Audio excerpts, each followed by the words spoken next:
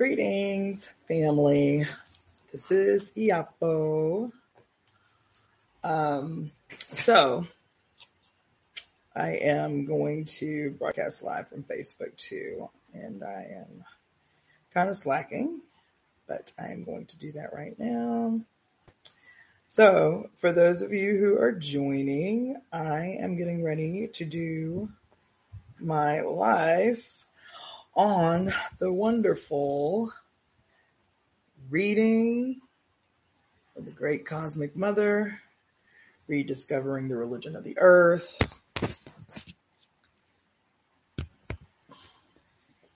Okay, so this is Cassandra Floyd, formerly known as Iapo, for the continued reading of the Great Cosmic Mother, Rediscovering the Religion of the Earth by Barbara Walker, Monica Zhu. So I actually have a bit of a story to tell, but I won't make it long.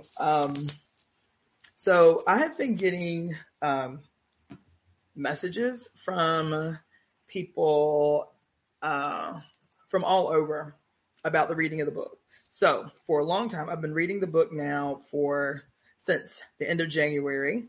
We have 4 more chapters left, but the chapters are extremely long. So we should be done. My hopes are that we'll be done the first week of July. So, hey Karma, so that I can get kicked off with the workshop and book club for this book. Now, the reason I want to preface is because I'm coming, girl. I'm coming. I promise. I got an interesting, I had an interesting correspondence this week. So I'm getting a lot of messages on both my YouTube and my Instagram about the reading of the book. I'm always self-conscious because I'm like, man, I'm reading this book by myself. Nobody's really fucking with this book the way they need to be. And then I'll get some emails or I'll get some messages that are like, oh my God, this book came into my life just at the perfect time. And that's why I've been so convicted about reading the book. So anyway, long story short, 2:00 in the morning, 3 days ago, I get a Facebook message about the book club. So I have a link in the description on my YouTube channel. Each description for each chapter of the book, I have listed below the link through which I'm going to be facilitating the book club after I'm done with the complete reading, right? So it just seemed like a random person. They were like, oh my God, I'm so glad I found, you reading this book. I haven't read it yet, so this is going to inspire me to read it. That's it. So I get this message. I'm like, oh, okay, well, I really appreciate it, whatever. Guess who this person was? The daughter of Barbara Moore, the daughter of the woman who wrote this book. Okay? So 6 months ago, I think I might have even mentioned this. I got, this woman reached out to me who lives in Sweden, who is the granddaughter of the other author of this book, right? Accredited author of this book, Monica Zhu. So this woman reached out to me. This was about 6 months ago, and we've been FaceTiming and emailing each other back and forth. And then just a few days ago, all random and out of the blue, this woman inboxes me supposedly about the book club. And then as we're talking, she's like, oh yeah, by the way, Barbara Walker is my mother. We ended up messaging each other back and forth for about 2 hours. Okay. So what I want to do eventually is interview her because she gave me all the juice. Okay. It's really difficult to find a lot of information about these authors. And there's controversy, good tea about the 2 authors of this book, The Great Cosmic Mother, Rediscovering the Religion of the Earth. Now, I ain't going to give everything away here, but just know I'm already in the talks with her because she lives in Portland. I'm already in discussion with her, and so I'm going to drop it on her that I need to interview her on my channel about the history of this book. The book was published in 1987. She apparently was a little girl when her mother wrote this book. And the story is unbelievable and incredible. So I cannot wait to share that with you guys, and I'll keep you posted on that happens. In the meantime, so this week has been kind of crazy. There's a lot going on in my house. My family are getting ready to move back south, and, and I'm, trying to reinvent my next move, carrying on. So I didn't read Monday or Wednesday this week. So I'm not going to make up for that. I'm still only going to read for about an hour today. But hopefully next week I'll be back on schedule, because I really do want to finish this book by the first week of July. So right now we're on chapter 47. We're finishing chapter 47 today, which is called The American Split. We're about halfway through the chapter. And I think with the time that I have today, definitely we'll get into the first half of chapter 48, which is entitled The Divine Homosexual Family. Y'all ain't ready for that chapter. Just saying. Also, I should mention my disclaimer. So I have a disclaimer that I've been trying to be a little bit disciplined about putting forward at the beginning of every reading. This book is, it can be very triggering for those who may be sensitive, emotionally or what have you. And I ask that people, participate in the reading or listen to the reading with an open mind and an open spirit and an open heart. This is my fourth time reading the book. And when I read the book, I was extremely resistant. And, this book has changed me in so many ways. So many ways. Like, it really has been an evolutionary process for me. And so that's all I'm asking. If it's not for you, that's cool. No judgment. I will not be offended, but I'm telling you, this book is the game changer, and you have to be ready for that. So anyway, I will begin. In Nicaragua, and in any place touched by the energy of liberation theology, the popular belief is entre cristianismo y revolución no hay contradicción. Between the true Christianity and the People's Revolution, there is no contradiction, end quote. But what is Christianity without the established Christian church built on traditional biblical Christian ontology? Che Guevara said, quote, "At the risk of seeming ridiculous, let me say to you that the true revolutionary is guided by great feelings of love," end quote. This is the radical Christian vision, also the vision of Jesus as a social revolutionary. Such a vision has historical precedent, going back through the European Gnostic and heretical communalism, back through the Gospel days, about 2,000 years older than Marxist analysis. But, as we've said, it goes back even further than that, to the Neolithic vision of the vegetation deity, or to the original Great Mother herself, primal beings who sacrifice themselves through love to restore and refructify all life on earth. The radical Christian vision is and always was a re-emergence of paganism. To be truly revolutionary, I'm always taking notes, even though you can see that my book is well studied and marked up. But yeah. Okay. So to be truly revolutionary, Christianity would have to dissolve itself. Okay. It would have to dissolve its male-dominated and celibate hierarchies. And the social class systems from which it derives all its worldly power. It would have to renounce and dissolve totally the world hatred and flesh hatred, the ontological misogyny, which has so long provided it with fanatic energy. It would have to renounce the Old Testament, most of the New Testament, and all of Revelations. Oh my God.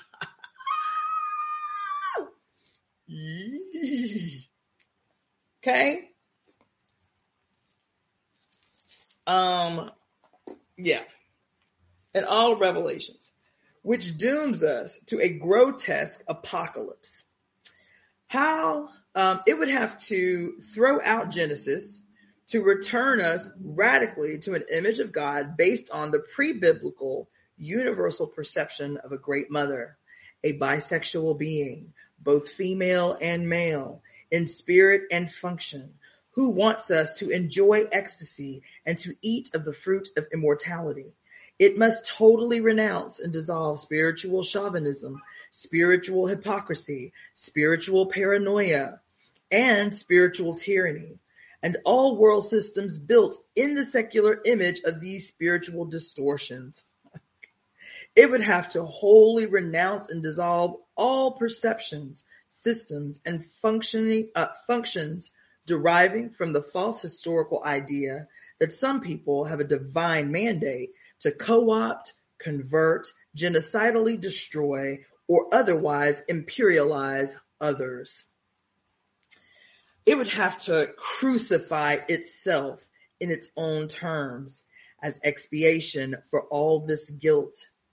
But, as we said, if the Christian church ever changed itself this radically, it would become pagan again. To realize its most radical vision, Christianity can only reinvent paganism. So why not just simply be there? In North America, the rationalism of the founding fathers, the deistic rationalism of the Enlightenment, which wrote the U.S. Constitution and the Bill of Rights, has given us a large measure of spiritual freedom and of freedom to experiment, of freedom from cradle to grave conditioning and control by the dogmas of any particular church in collusion with the state. We all owe more to this rational freedom than we realize because it has worked. We take it for granted. We have no concept of what it is like to grow up under the conditions of state-enforced religious tyranny. At the same time, this very rationalism has pervaded the American atmosphere with non-ecstasy. Oh my God. Yo. Listen, she said the rationalism saved us from the tyranny the Europeans suffered from in Europe and ran to escape to save themselves. But this rationalism has given way to a life without ecstasy. Okay? Ooh. Listen. A freedom from cradle to grave conditioning and control by the dogmas of any particular church in collusion with the state. We all owe more to this rational freedom than we realize because it has worked. We take it for granted. We have no concept of what it is like to grow up under the conditions of state-enforced religious tyranny. At the same time, this very rationalism has pervaded the American atmosphere with non-ecstasy. For generations, many people have felt they stood in a very dry, pragmatic wasteland, secular America, with no genuine tradition of spiritual celebration, of communal epiphany. Americans long for this more than they know.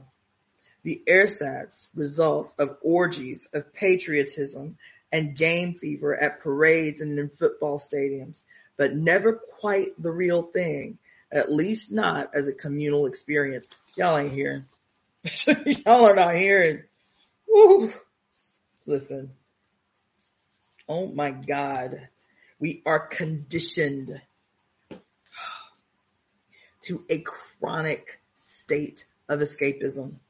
This is what she's talking about right now. You understand? Let me fix myself.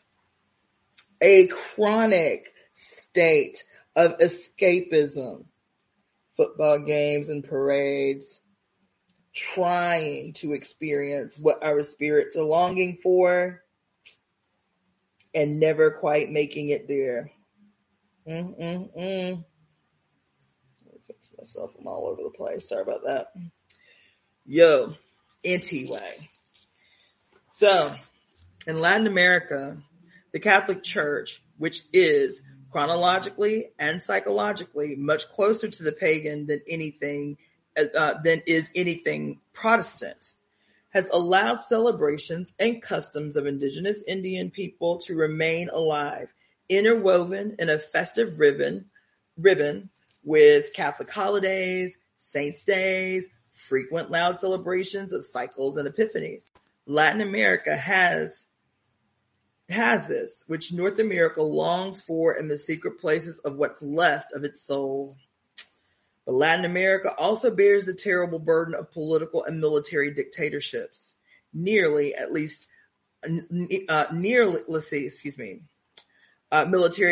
dictatorships, partly at least established and maintained in power by almost 500 years of domination and status quo rationalization by one church. The death squads, the armies of terror and torture now running rampant through so many of this hemisphere's nations are in fact the leftover machinery of the Inquisition, baby. Never wholly dismantled in the Catholic tradition, and now re-oiled, updated, redesigned, and modernized by the imperialist interests of the new Roman Empire corporate America. Woo! Woo! The American split, in raw terms, is this: nominal freedom without real life ecstasy. Oh my God. And nominal epiphany without real life freedom. Oh my God. Such a split is always the result when life is fed into the patriarchal dualistic grinding machine, which churns out globs of white fat or pours runnels of blood, which turns out tasteless hamburger or the red screams of the butchered, which grinds out always one disconnected fragment or another, but never the whole feast, never holism, never the living, gratified flesh of a true spiritual vision. God, ooh, my God. That is the end. So that was very short. That is the end of chapter 47, moving on to the next chapter, 48, the divine homosexual family. Now, for any of those of you who are tuning in late, there is a link in the description below if you are tuning in from my YouTube channel that sends you to a link where you can download the PDF version of this book if you would like to read along and take notes, as I do regularly. And for those of you that are tuning in with me on Facebook, you can also do the same. Just Google The Great Cosmic Mother PDF, and it's the first thing that comes up. So you can download the file and read along until you get the book, because you need the book. Okay? So, the divine homosexual family, chapter 48. Chapter 48. In January of 1977, the Pope announced that women could never be priests in the Catholic Church. The reason given was that Christ is a male, and his priests must be imitations of him. In the Netherlands, on May 13, 1985, Pope John Paul II reiterated the Vatican's position on women to a large crowd of less than enthusiastic Hollanders. Women will never be allowed in the Catholic priesthood, he said. Liberal Protestant denominations now allow women ministers, and conservative Jewish leaders have just opened the way for women rabbis in their synagogues. But among Catholics, as among conservative Christian churches such as the Mormons and Orthodox Jews, women are still not considered the proper sex to serve sacred ministries or interpreters of the biblical God. The highest a woman can go in the Catholic hierarchy is deaconess, a role always subordinate to the male priest. As far as the Vatican is concerned, a priestly relation with the male Christ can only be enjoyed by another male, both of them served humbly by convent-trained nuns as a kind of holy harem of the patriarchal spirit. Listen, y'all ain't heard. Okay? Anyway, the liberal egalitarianism of the other Christian and Jewish denominations, where women ministers and rabbis are now accepted, is a very recent occurrence. It came about only via feminism and the pressure of Christian and Jewish women for spiritual acknowledgement by their respective faiths. For most of the millennia of Christian and Jewish history, the biblical God Yahweh and his immaculately begotten Son, Christ, have always and only been represented at the altar by a male. Quite often, these males have worn skirts, and always, in all times, they have been the givers and upholders of dogmatic laws regarding women, laws telling women how to dress, how to move, how to behave, how to relate to our bodies, how to reproduce, when to reproduce, how to have sexual activities, when to have sexual activities, how to relate to our menstrual periods, our childbirths, our afterbirths, how to bow our heads, how to cover our hair, keep our eyes modestly averted, how in general to be pliant and submissive and unquestioning handmaidens in the holy black halls, kitchens, and bedrooms of the Lord. Indeed, this strange urge of holy men of all patriarchal denominations to stand there, wearing skirts, giving sermons to the world's genuine females on what it really means to be a woman, is a propensity that needs deep pondering. Nonetheless, it has been the history of the male god religions. What needs deeper pondering by all of us is why women continue today to plead for the egalitarian respect in reactionary churches that clearly now and historically have no interest in women as anything but followers and servants of the Lord. The Catholic Church's male hierarchy does not need women priests and dismisses the very idea with celibate contempt. Oh my God. But the Catholic Church needs women. Come on. Listen. The Catholic Church's male hierarchy does not need women priests and dismisses the very idea with celibate contempt. But the Catholic Church definitely needs women. Wherever the church exists, it is millions and millions of female believers, low-paid teaching nuns, volunteer women parishioners, catechized mothers catechizing their children, who keep the Catholic Church alive, baby. Oh my God. In all Christian churches, until very recently, this was the traditional case. Women's natural religious impulse and capacity has kept patriarchal churches in business for so long. The female gift for spirituality, into which, under patriarchy, we pour so much repressed sexual energy, is used and turned against us by the male hierarchies of the male god churches. They cleverly keep women on our knees, scrubbing and scrutinizing the sacred floor, while they, a few select princes of the churches, rise upward in lofty clouds of worldly power and luxury. Religious women think they are worshiping God. In truth, under patriarchal religion, women believers exist only to service and inflate the institutionally ordained egos of very mortal men. Oh my God. On October 7th, 1984, 24 American nuns were listed as signers of a public statement printed in the New York Times. The statement was headlined, quote, "A diversity of opinions regarding abortion exists among committed Catholics," end quote.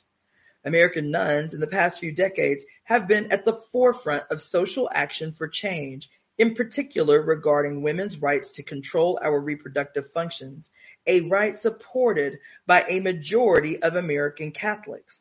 It would seem American nuns have been frequently willing to oppose or challenge the Vatican and the conservative American Catholic hierarchy. Sisters of Mercy nuns, who direct the second largest hospital chain in the country, wanted to allow sterilization and tubal ligation in their hospitals, many of which are in isolated tradition-bound areas where women have no other birth control options.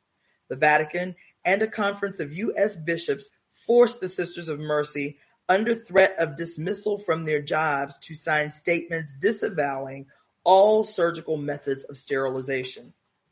The Catholic hierarchy, like all consciously patriarchal power institutions, very much needs to maintain control over female reproduction. They won't allow sterilization or birth control. They definitely oppose abortion. A large number of American and European Catholic lay people disagree with the Vatican on all these issues. On all of these issues. And the American nuns have been heroically responsive to what they perceive as a desperate and legitimate need on the part of women to control the number of children we have.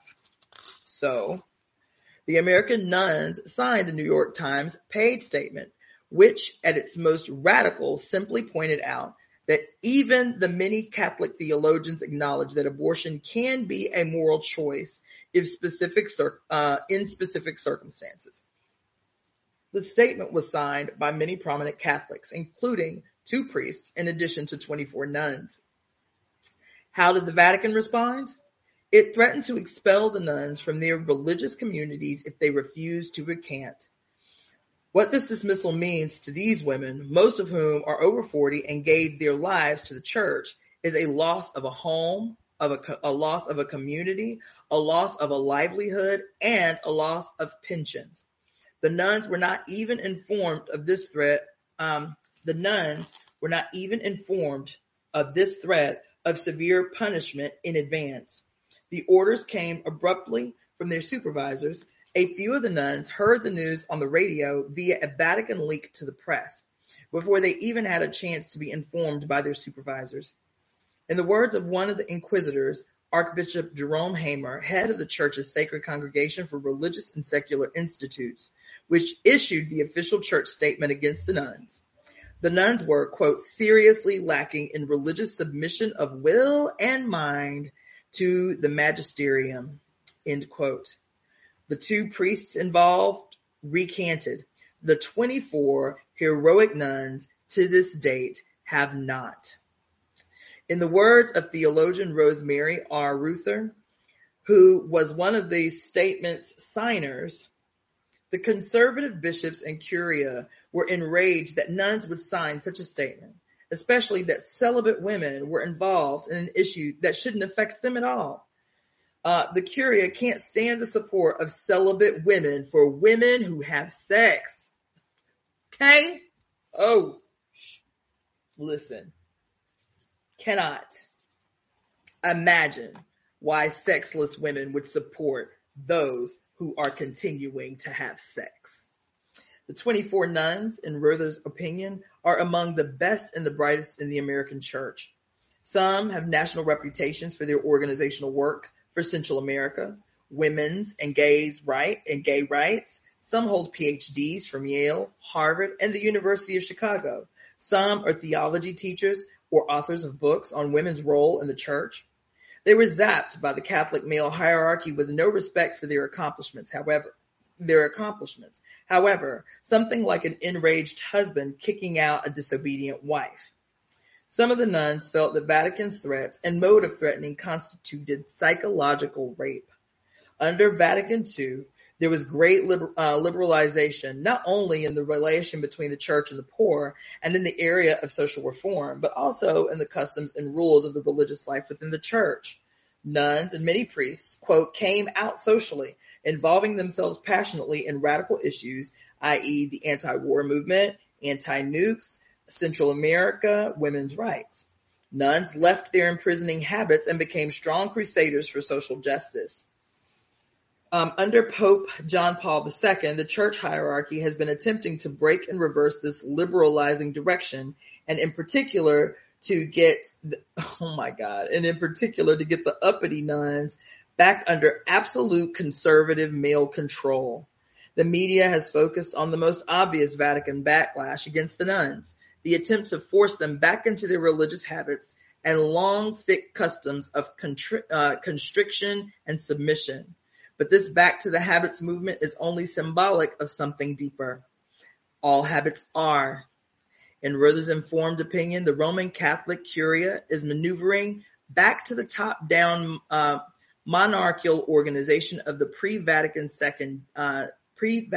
II days, in which all power and authority is at the top and all submission and obedience is at the bottom. In such a hierarchic scheme, the totally subordinate position of Catholic nuns is critical.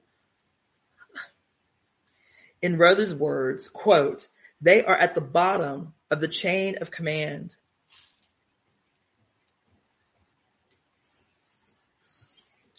They are at the bottom of the chain of command, but have the essential role of passing on commands to the laity as mothers to children. Quote, as mothers to children. The burning question remains, why do women continue to give our gifts of spiritual devotion, of impassioned energy, of mental brightness, of profound social concern to male-dominated and male-defined religious institutions which are based structurally and ideologically on a searing contempt and hatred for women? Why do women continue to give our physical endurance and our biological endowment to patriarchal churches which exist ontologically and practically by attempting to dominate and control human female reproduction like a bunch of cattle breeders controlling the fertility of their cattle? What would happen today if all the millions of religiously active women on earth just walked out of their patriarchal churches and just left them there flat? Better and braver and wiser to take our female blood energy and brain power and build our own church within it, making sacred our own experience of oneness within the mother, between each other and within ourselves. After 2 or 3 millennia of serving a male godhead and male priesthoods in devotion and submission, could women ever take ourselves seriously enough to serve the sacredness of ourselves, of each other, of the earth, and its holy, wild creatures? Oh my God, y'all ain't heard the word. God went through this shit today. Okay? Oh my God. This was the word for today right here. Just so y'all know, this was the lesson. This last paragraph that I just read was the coup d'etat for the day. No study has been made of the effect of a male godhead on the intimate beliefs and experiences of women. Traditionally, nuns were seen as virginal brides of Christ, serving a purely disembodied sex role in the Catholic Church. The nuns also functioned as glorified housewives, polishing the church silver, embroidering altar cloths and vestments, always the humble handmaidens, and under the ultimate authority of father confessors and male priests, serving a male God and his son, a son who said to his mother, quote, "Woman, what do I have to do with thee?" End quote. In earlier centuries, where all the options for women were terrible, it was often a liberation for a creative, independent woman to enter the cloister instead of being forced into what usually amounted to brutal marriage and eternal childbearing. Many of the great women artists and poets of the Middle Ages and Renaissance were nuns, living in all-women environments, with freedom and time to think, read, write, and create. In the early Celtic Church of Ireland especially, many of the nunneries were communities of Druid priestesses in drag, still mixing magic spells and their pagan worship of the goddess bride with their daily Christian duties.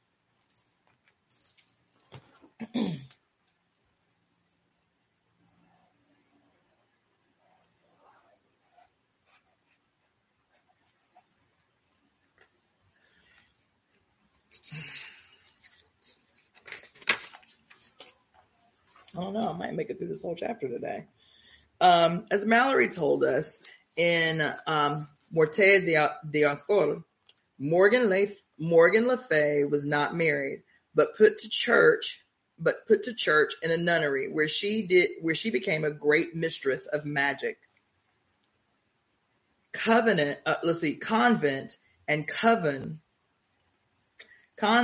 coven are the same word after all. Doubtless the psychological influence of these witch nunneries contributed to the atmospheric survival of the goddess in Ireland. According to folklorist Lewis Spence, as late as 1850, the Irish folk still worshipped her, regardless of the Catholic priesthood. Quote, at the well of St. Declan, Ardmore, County Waterford, masses of people assembled annually on December 22nd, crawled beneath a hollowed stone, and then drank of the well.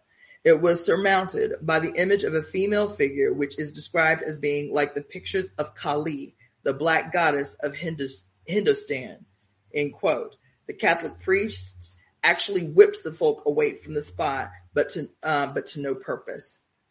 As Kali and Kalich are the same goddess after all, the whips of the priest can never turn what was into what was not, nor can failure of memory. The Christian Trinity has been dubbed, quote, the divine homosexual family, end quote. It consists of the all-loving Father, his immaculately conceived Son, and an all-male priesthood who live in celibacy among Catholics and among all Christians serve in some strange way as male brides to the Father Church.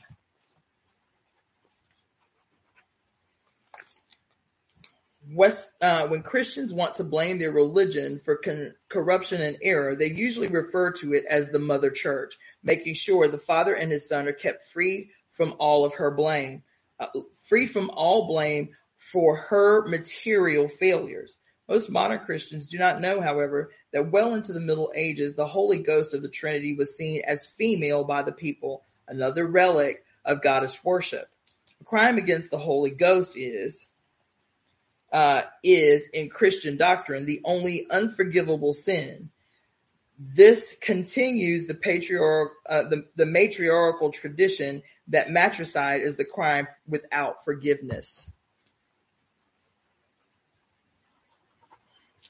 Mary, the only female now left on this divine scene, has nothing of the primal creatrix about her. She is a mere, lowly, mortal woman, quote, lifted up by Yahweh's divinely disembodied attention, impregnated by it, in fact, without ever seeing or touching the man. The product, without touching the man, to produce a son for the Heavenly Father. Supposedly, Mary is impregnated by the Holy Spirit. This is interesting if we interpret this fertilizing ghost as the remnants of the Great Mother. The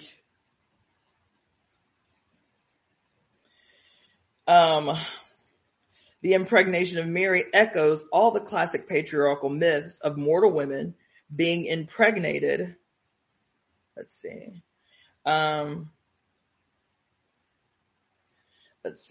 Being impregnated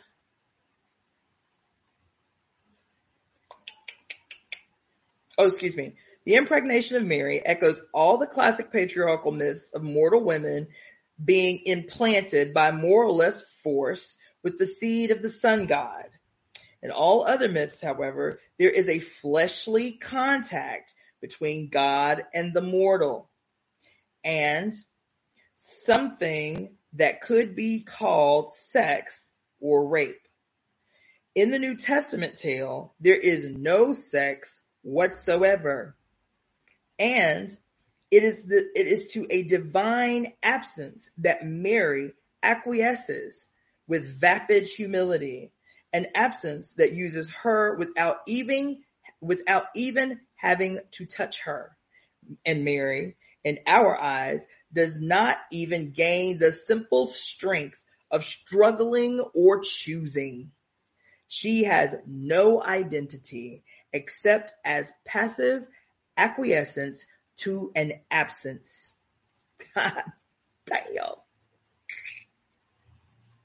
Oh my God. And this is how Christ is conceived in both his physical conception and in our conceptions of him.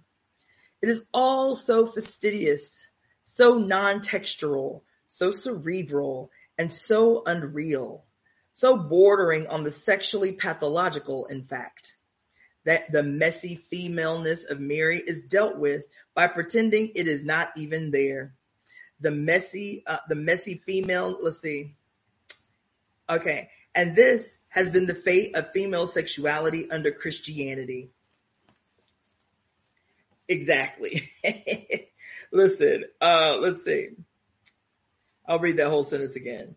The messy femaleness is dealt with by pretending it is not even there. And this has been the fate of female sexuality under Christianity. It simply is not there. It is a story of disembodied alienation and non-identity that stretches from the Virgin Mary of the New Testament to the modern story of O, in which a woman supposedly achieves complete sexual gratification by giving over her body wholly to male control, while she remains anonymous, without identity or passionate being, just being there. Just not there. Excuse me. Just not there. O is the 20th century incarnation of Mary. Oh shit. Oh my God. Okay, so I read the book, so I have the context. All right. The story of O, by the way, you should read so you understand the context. Okay. The story of O in the story of O is a 20th century incarnation of Mary in both an essentially anti-sexual cultural mind deals with female sexuality by using it without encountering it. For this was how Jesus Christ was conceived. And thus it becomes a major, though distorted, mode of eroticism in Christian culture. The faceless O undergoes daily sexual self-sacrifice and mutilation on the altar of a phallic god, just as the archetype Mary undergoes lifelong sacrifice of active self-mutilation of her conscious identity on the altar of Yahweh and Christ.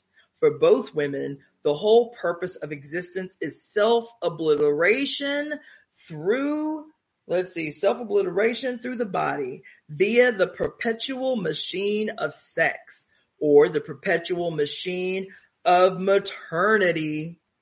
Mary and O are bookends enclosing the history of women's lives under patriarchal religion, baby.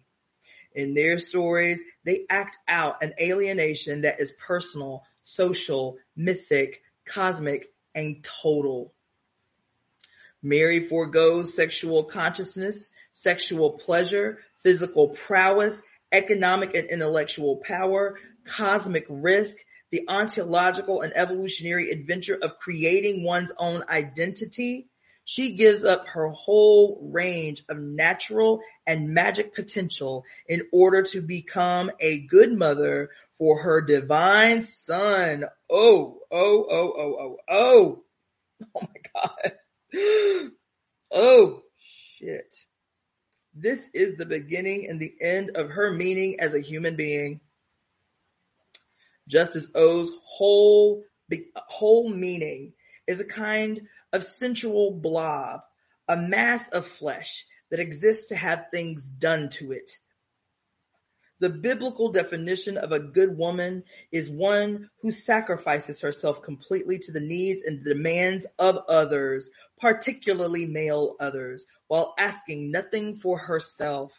This good woman is essentially the same, whether she dwells with faceless humility in the house of the Lord or with anonymous masochism in private rooms of the sadist. Woo, shit. Oh my God. Listen. Damn. Under patriarchal religion, maleness is made, maleness is made under patriarchal religion, invented, mass-produced, while femaleness is undone, unmade, de-evolved, extincted. God damn it, y'all are not listening to me right now.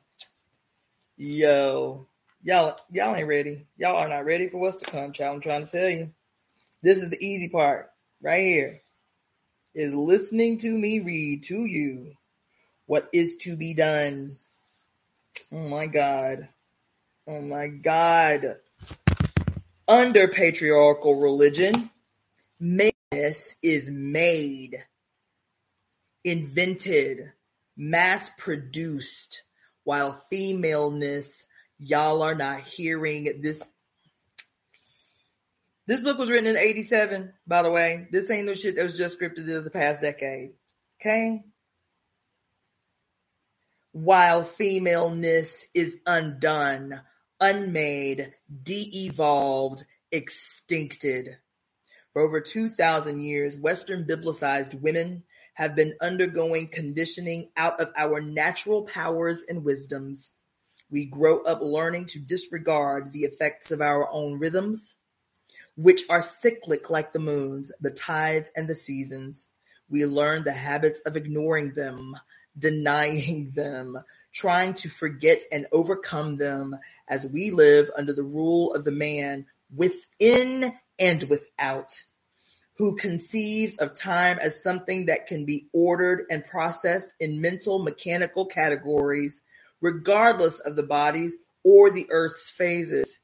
In this sense, all Western culture is built on ideal male homosexuality, the classic patriarchal institutions of the military, the hierarchic centralized governments, the academic, medical, and legal profession, all as well as the priesthoods of the various biblically derived denominations, all being built around the male body in its relation to other males, and very explicitly to the exclusion of women's bodies, cycles, needs, and capacities. Woo! When James Watt became head of the U.S. Department of the Interior under Ronald Reagan's first administration, the department's stationery showed a few buffaloes standing on the left side of the paper, gazing eastward.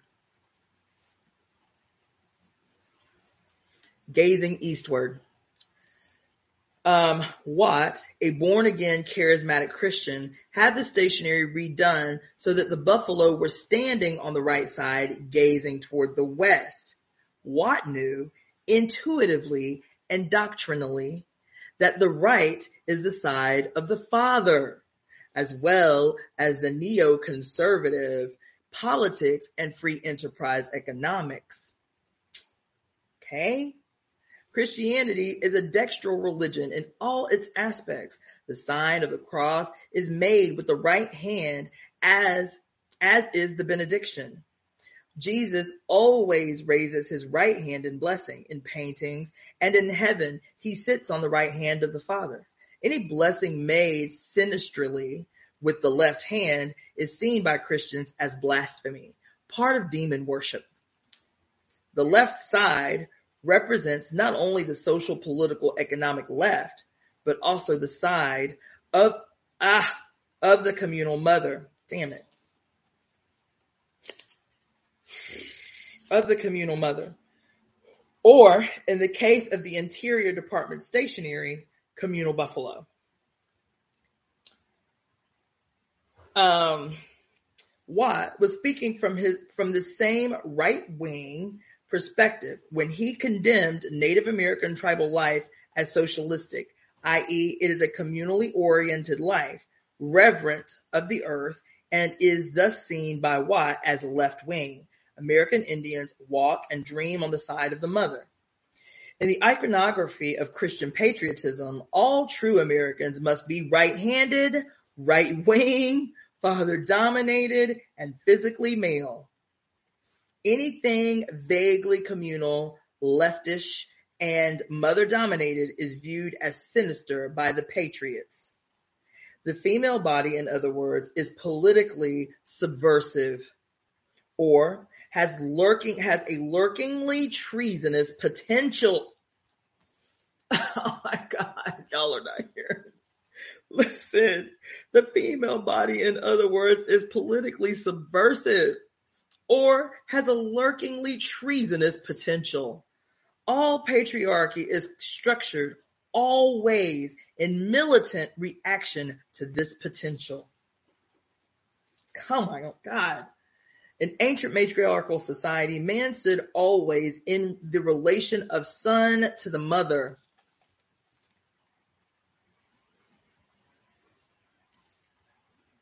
He could become divine, and he did become divine by being born out of God, the mother.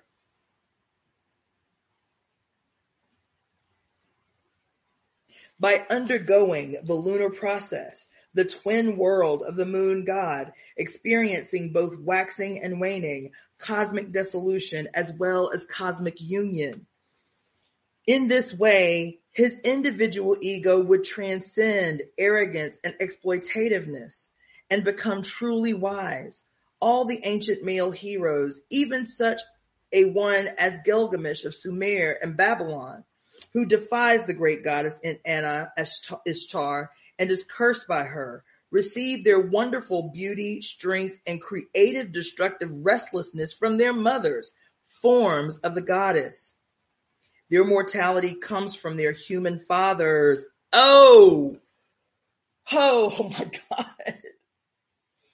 Oh my God. Yo. Listen.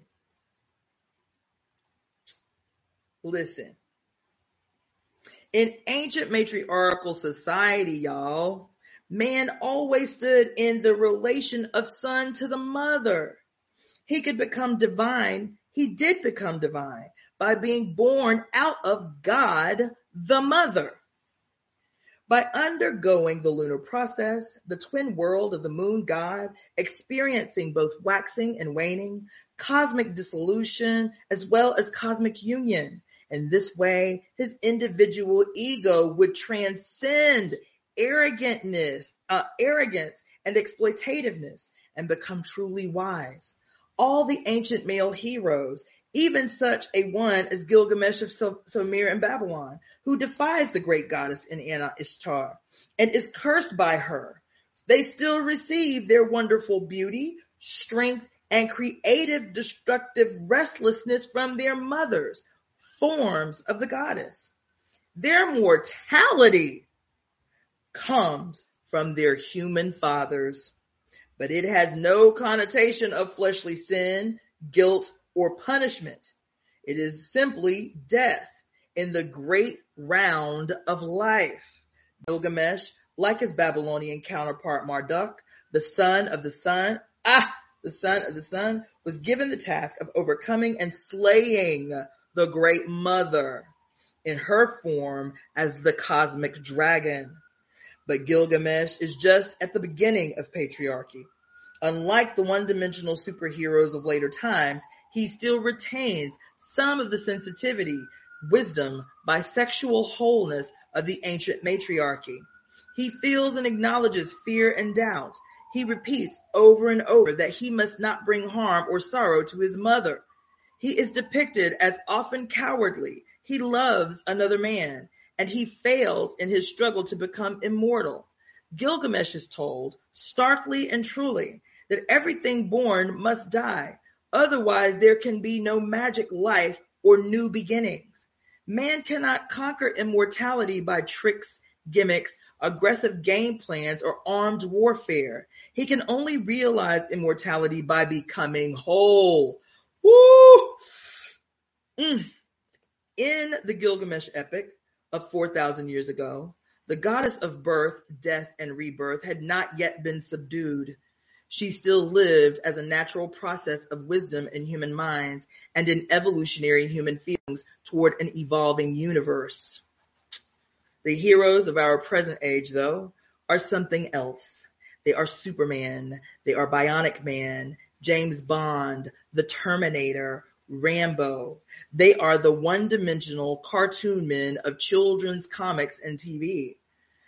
These 20th century superheroes, are fiendishly skilled in one speciality, always involving a lot of noisy, smashing, and silent spying, and absolutely stupid in all other ways. They don't need profound human intelligence. They have machines, all presented as sex symbols for the masses. They are all eerily asexual and misogynistic.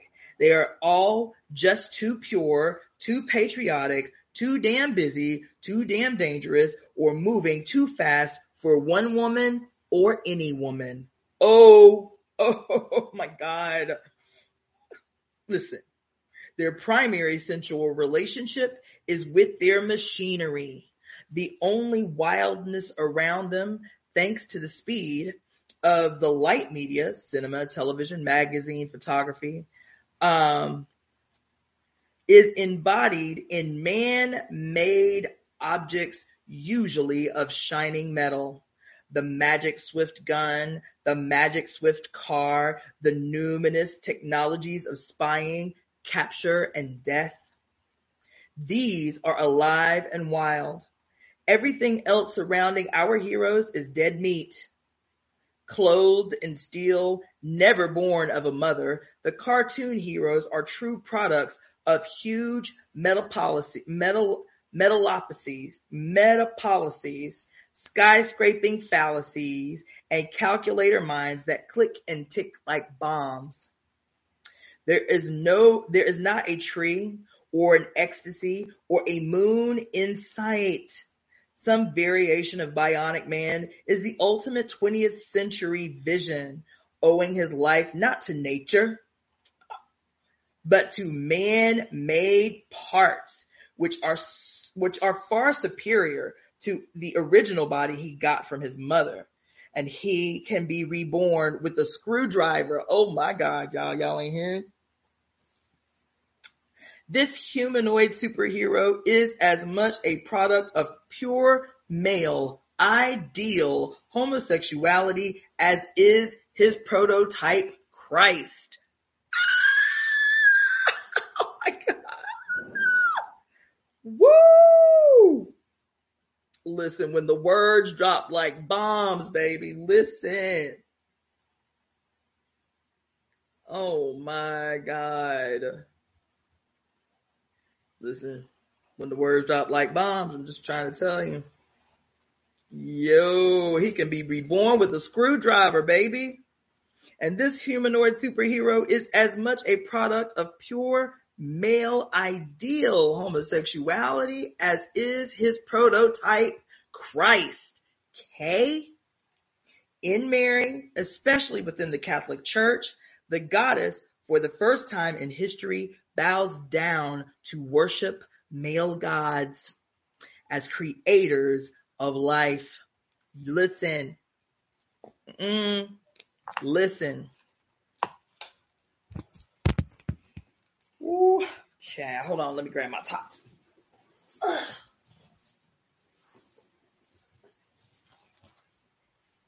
In Mary,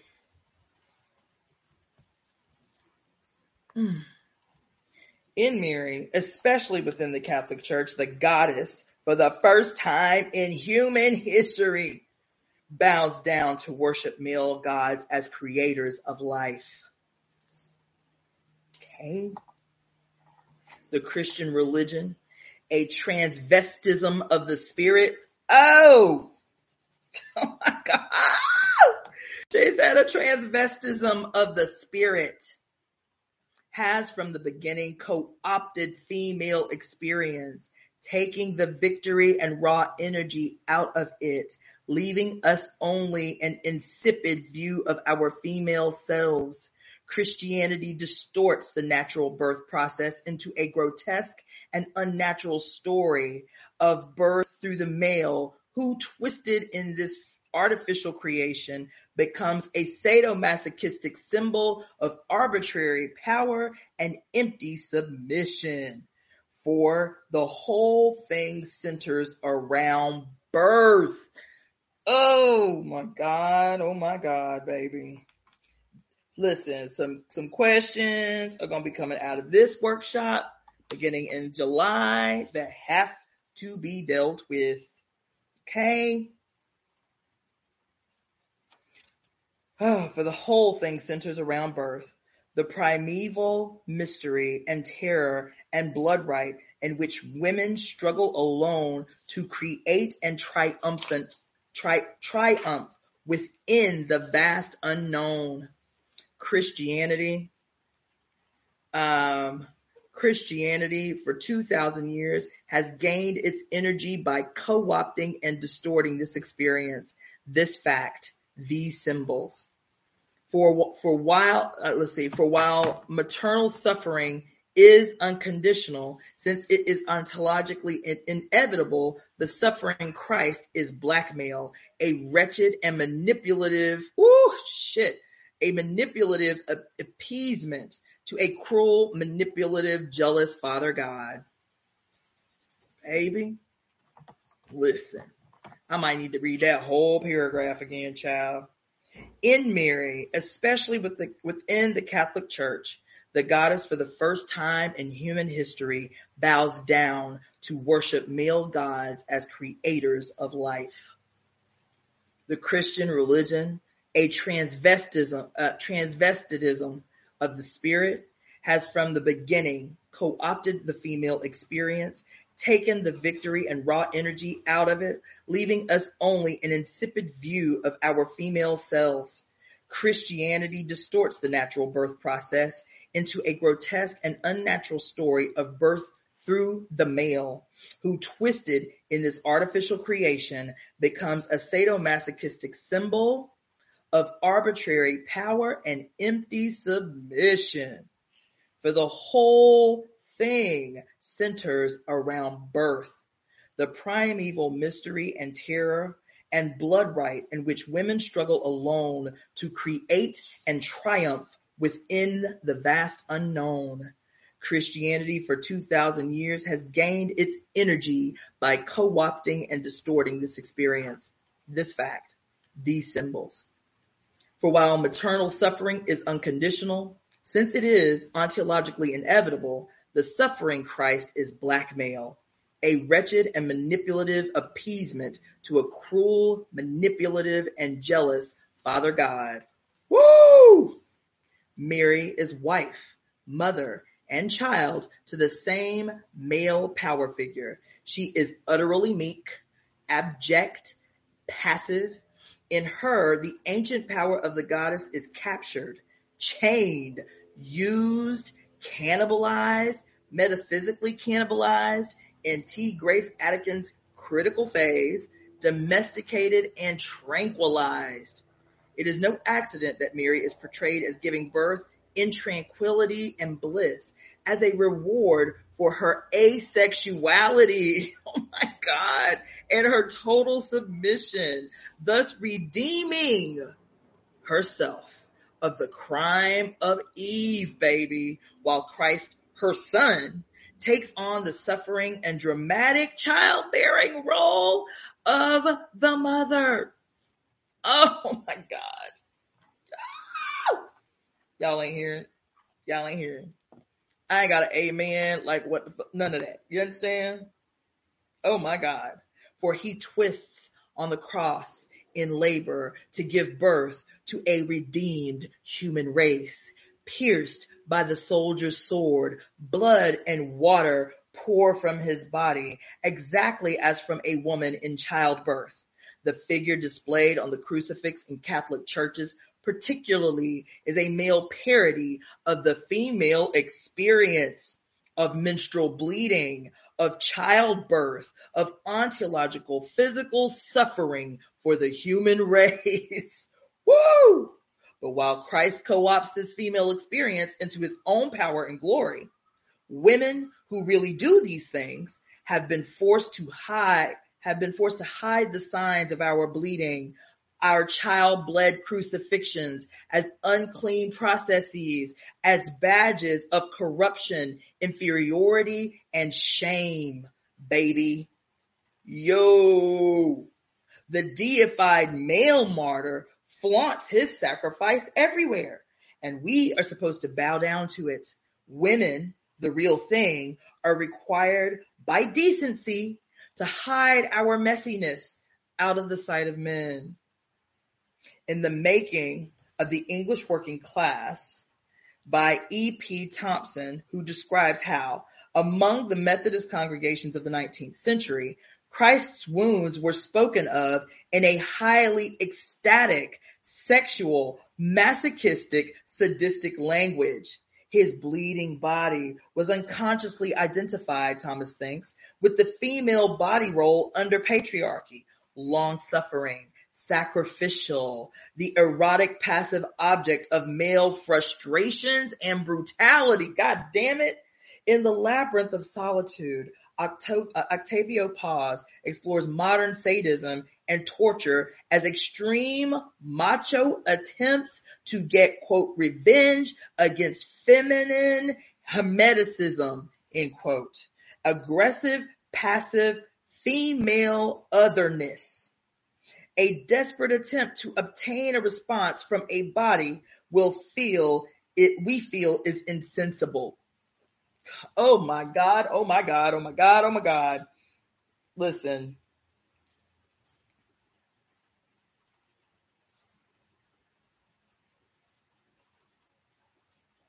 Can this be the origin? This is just a side note. Can this be the origin of the long-standing myths that Black women do not feel pain the way others feel pain? This what I just read to you. Can this be the origin of this myth that continues to plague Black women in the medical spheres throughout the entire world? From the early years of, fathers of gynecology experimenting on Black women without anesthesia, Black women being less likely to be given pain relieving drugs during pregnancy and labor. This that I just read. You understand? Let me read that last long ass sentence. Let's see. Oh my God. Okay. In The Making of the English Working Class, E.P. Thompson describes how, among the Methodist congregations of the 19th century, Christ's wounds were spoken of in a highly ecstatic, sexual, masochistic, sadist language. His bleeding body was unconsciously identified, Thompson thinks, with the female body role under patriarchy. Long-suffering, sacrificial, the erotic passive object of male frustration and brutality. In The Labyrinth of Solitude, Octavio Paz explores modern sadism and torture as extreme macho attempts to get revenge against feminine hermeticism, against passive female otherness, a desperate attempt to obtain a response, oh my God, from a body we feel is insensible. Okay? But the female role of insensate, passive victim body is just that, a role inculcated, enforced, and prolonged by a patriarchal religion which must keep women numb and silent while its male god, Christ, acts out a feminine role. The erotic, dramatic role of bleeding and childbirth. But Christ, as a transvestite, oh goddamn, y'all ain't hearing. Oh my God. Oh. Listen. But Christ, as a transvestite or female imitation sacrifice to an asexual, jealous father God, right, represents unbearable distortion. It is God itself in this twisted person of Christ who is maddeningly alien and alienating, ontologically insensate and eerily other. The entire world, the entire universe is eerily other. And the sadism and torture increases daily. Crazed men beating otherness into a bloody pulp. Oh, in such a world where torture and brutality, or persistent threats of torture and brutality, constitute daily facts of life for a majority of the people on earth, sadomasochism or S&M have become a game for some people. The game is played by American heterosexuals, lesbians, and gay men and bisexuals. S&M is seriously justified or rationalized by its participants as one, an activity that frees people from sex roles by allowing them to exchange roles and experience the other. And two, a means of learning about power, baby, of acquiring power and of understanding power relationships and dynamics. On the first count, S&M advocates assume, wrongly, as many feminists have pointed out, that torturer and victim roles are somehow ontologically rather than culturally derived, and that therefore by experiencing both roles and by exchanging them in role play, we can then learn something about our ontological selves. Oh my God. Our ontological selves, including our sexual selves as female and male. In fact, torturer and victim roles do not represent, respectively, the ontological male or the ontological female. Playing out and exchanging these roles teaches us nothing about who we are. Rather, it teaches us only about the roles a culture has imposed on us for several thousand years as psychological, political means of confusing, co-opting, and repressing our true ontological energy. Come on, y'all ain't hearing the word. This is preaching that is happening right now. Okay? Surely the major political travesty of S&M activity and its rationalizations lies in its second claim, that it seriously pretends to be telling us something about power relationships. Surely the whole monstrous point about power relationships is their involuntary nature. The torture victim does not volunteer for some torture experience, nor does the torturer agree to stop the procedure upon request. Come on, y'all.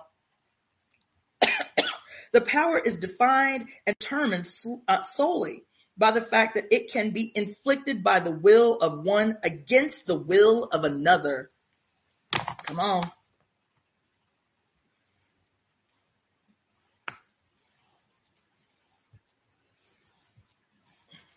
All right?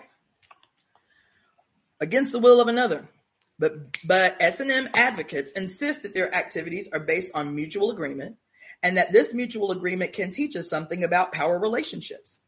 Such an agreement totters horribly on the edge of suggesting all torture is chosen and that all torturers are simply giving their victims the experience they really desire. Oh, shit. The obscenity of S&M in a political context is that the game players can get up and walk away from the game of pain, while real victims of real torture, i.e. of real power relationships, cannot get up and walk away. What we learn from one context, voluntary S&M, cannot in any way be transferred over to understand the other context, power relationships in the real world. S&M teaches us nothing about power. It teaches us only about certain forms of game-playing behavior in the West, and especially about the increasing inability of many of us to tell the difference between game playing in the Western world and real life everywhere the hell else, baby. Okay? Oh shit. Listen. Nothing about real life anywhere else. To transfer the contextual experience of what is essentially white middle-class American psychotherapeutic activity, human empowerment games, self-choosing behavior, into what for most S&M players is a contextual non-experience of brutal and unrelieved global power dynamics, power politics. It is the epitome of self-indulgence and unreality, baby. Such a contextual confusion is a sign of nothing but political privilege. Woo! Listen, call a thing, okay? Call a thing a thing. A few well-off Americans can afford to play at torture. The model clothed only in S&M bondage appears on the cover of Vogue, etc. It comes and goes as a trendy thing, something like wearing camouflage bikinis and fashion bandoids, something like playing at war when one has never known war. Starting with the Desaad, the whips and boots, the expensive torture instruments designed and manufactured by highly paid artisans, the aristocratic torturers and voluntary cringing victims of all the S&M games do not represent sexual liberation in any form. They are, in the West, a sad, obsessive acting out of the Christian crucifixion. Oh my God, hold on. Ho. Starting with the Desaad, the whips and the boots, the expensive torture instruments designed and manufactured by highly paid artisans, the aristocratic torturers and voluntary cringing victims of all the S&M games do not represent sexual liberation in any form. They are, in the West, a sad, obsessive acting out of the Christian crucifixion ritual and social class passion, what can be called the decadent imitation of Christ. The S&M fixation is not on sensuality, but on stylized coercion and humiliation. The grotesque and deliberate unnaturalness of S&M ritual reflects the Christian perversion of the natural birth, life, and death process through the total perversion of the human sexual experience. The sadistic punisher is, the sadistic punisher is Yahweh man-tool. The eternal sufferer is woman, womb, Jesus. All our lives are twisted on the cross of this bizarre distortion of ontological reality. S&M game players, like Christ on the cross, are symptoms of our sexual, spiritual problem, but certainly not the cure. In his study of the effects of Protestant Christianity on the working class of England, E.P. Thompson also speaks on how the Methodist Church helped pave the way for the imprisonment of economically uprooted peasants in the urban factories of the Industrial Revolution. When Protestant reformism merged its Calvinist belief in the complete depravity of most of humankind with the marvelous new profit-making machinery of factory mass production, what could be called capitalist theology was born, baby. Y'all ain't hearing? The men of wealth, the investors and factory owners were obviously the elect few, morally pre-selected by God for heaven and righteous power, meanwhile on earth. The masses of workers, on the other hand, had clearly been divinely prefabricated to suffer via endless hard labor for their innate corruption, to fit the workers to the assembly lines, to chain the many bodies together into functioning parts of an industrial machinery, grinding out wealth for the few. Religion was called in as always to help program living organisms into a daily condition of productive repression. In England, the Protestant religion was the right hand of the factory owners. You hear? forced from their rural cottage industries and herded into crowded, diseased cities, the peasants were forbidden by God to ever again be naturally alive. They were forbidden their seasonal festivals, their dancing, their music, their singing, all those pagan communal rhythmic rites which energized the people and let them know who they were. That they were living beings of a living earth. Forbidden all memory and practice of organic rhythm. The people were more readily inured to a life of mechanical rhythm. Thus, the rural English peasants were reprogrammed by the Protestant churches into urban factory workers. The grim effects remain to this day. Pagan music and dance were built on erotic and melancholy modal scales and complexly sensual drum rhythms, which Protestant Christianity especially saw as devil-inspired.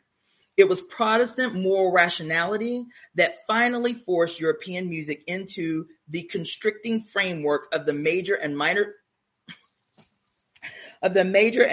scales and the tick-tock or marching rhythms of 2/4 and 4/4 time.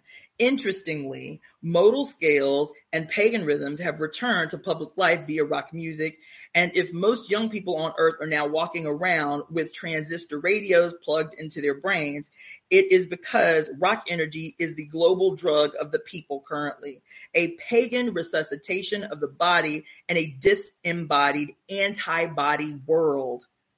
Christian fundamentalists of today, like their historic counterparts, hate rock's sound and lyrics and denounce it as immoral devil music. In fact, rock is pagan music, and its rhythms and lyrics express the memory of the blood. With its dismissal of the worship of Mary, the Protestant church got rid of the iconic mother altogether, and with her all organic, celebratory links to the earth and to the body's rhythmic, ecstatic life. In her place, we have been given the machine. So, somebody, let's see, Roy Agus Jones. So this is The Great Cosmic Mother, Rediscovering the Religion of the Earth by Barbara Moore and Monica Zhu. We are just finishing chapter 48. So, what I'm going to do, this is chapter 48 that I've just completed. If you go into my YouTube channel, so for those that are watching via Facebook, my YouTube channel, just like my name, has changed everywhere along all my social media. So you can look for Cassandra Faye Floyd. That is my YouTube channel. For those that are tuning in from YouTube, all you have to do is go through my list of videos. You would have to click live or like all videos because I've been reading this book live, even though it gets archived. Because I am going to skip over reading chapter 49. I just did it about a month ago. I skipped ahead to read chapter 49, but in lieu of the whole quote leak of the decision to possibly overturn Roe versus Wade. And that chapter, though it's not solely about abortion, a good portion of it is covered. And so chapter 49, you can go back to. I just read it about a month ago. And so the next chapter, when I come back on Monday at 2:30 p.m. Pacific Standard Time, the next chapter that we will be reading is chapter 50, which is entitled Beyond the Male God and His Machine. But I'm telling you, before I come back, and that's in 3 parts, by the way. The machine was a long chapter, so it is broken down into 3 parts when you go into my YouTube, part 1, part 2, and part 3. And so I would say while you're washing dishes, while you're driving on a long trip, or you're stuck in traffic, listen to The Machine. It is a game-changing chapter among many in this book. And then Monday, we will pick up with chapter 50, which is entitled Beyond the Male God and His Machine. For those that are tuning in late, if you go onto my YouTube page, which again is Cassandra Faye Floyd, For those that are interested, this is a side note. I just did a post on Saturday about why I changed my name, why I am going back to my birth name, after having been Iyapo for 20 years. So I think it's impactful because this was about, my shadow work, which we all are supposed to be doing heavily right now, uncomfortably right now. And so if you ain't uncomfortable, you ain't doing shadow work. Sorry. And so this was a part of that. So hopefully that is a message that can be helpful to someone who is doing this deep introspective shadow work, as Saturn is in retrograde until October 22nd in the height of a Pluto returns in the United States. So it's shadow time, baby. It's shadow time. We can't clear November 2024 without getting this work in. That's my side note. So for those of you who are tuning from Facebook, go to my YouTube page, Cassandra Faye Floyd, look in the descriptions below any of the videos, and you will see, the link that I will be using to facilitate the book club after I'm done reading the book. My hope is that it's only 3 more chapters left. So my hope is to finish the book by the first week in July, so that we can go ahead and begin the book club. And the book club is going to be basically taught workshop style. So from each chapter, I will have questions that I will post in the book club, and then I will host a Zoom. And then we can, after you listen to me read, which was the whole purpose for me to read the whole book, that way I get it. Our lives are crazy. Our lives are crazy busy. This book is like the length of a Bible, right? I even numbered my book like the Bible, verses and everything, right? So that it's easier to facilitate these discussions when we get started. But I'm telling you, the book is a game changer. And this is from a woman who owns right now, 1,286 books, and have read 90% of them. So I'm telling you, it's the game changer. Male, female, gender nonconforming, LGBTQIA, don't matter. If you were not given birth to in a test tube, this book is about you. That's all I got to say about that.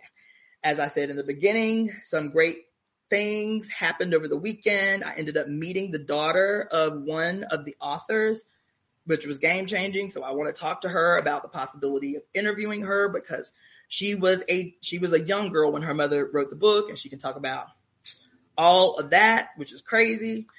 And please like, share, subscribe. Like, share, subscribe. If anything struck you, if anything moved you, if you were moved in any way, please share the information. I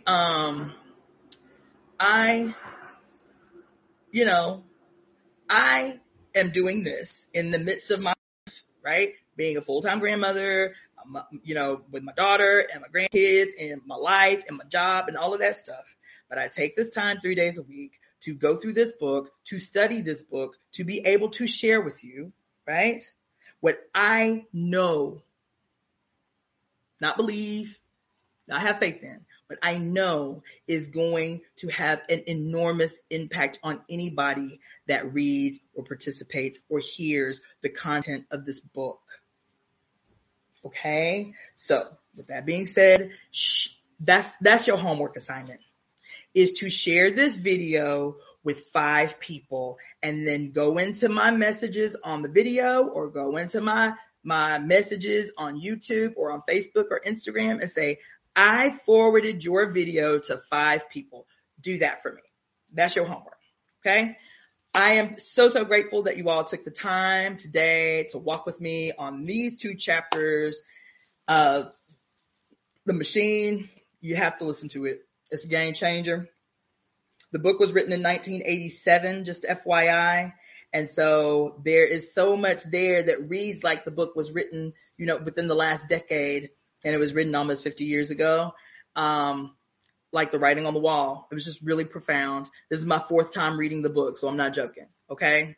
And I'm fed every time I read the book. So that being said, this is Cassandra Faye Floyd. I thank God, known as Jacqueline Jeanette Futch, for saying yes to my life when she could have said no. And this, my friends,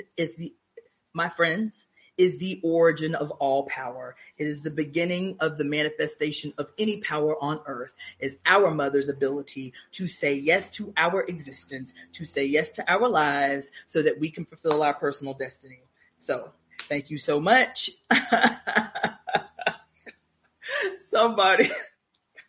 Somebody on my YouTube page said, damn, Iapo, I don't even think I know 5 people. Oh, shit. Well, if you don't know 5 people, I guess you got a righteous excuse. But everybody else, please forward any of my videos, clips of my videos to 5 people. If you don't know 5 people, then 3. I accept it. If you don't know 3 people, 1 will do. Thank you so much. This is always fun for me. And don't feel shy. If you have questions, if you do not agree, that's okay. My forewarning is this. I do not argue with people. My position is my position. I remain open to evolution of my ideas, of my space. However, I don't argue. So if you are looking to throw down, you can go elsewhere. If it's not for you, it's not for you. And that's okay. No harm, no foul. But you should just be warned. If you want to throw down and that's what you're attempting to do, you won't get no play here. Sorry, you won't get no spot. That's just me. That being said, look for things to come. I got big news coming up very soon. Still plotting, but it's coming very soon. So thank you so much for tuning in. Please hit me up. Please let me know what you think. I know I stop a lot and I take notes and stuff. If that's annoying, you can let me know that you can let me know. I get excited. You know what I'm saying? But if it's too much and you would rather for me to just read straight through, I can do that and take notes later. But anyway, thank you so much. I will see you again on Monday at 2:30 p.m. Pacific Standard Time on YouTube, on Facebook, and on Instagram. Peace.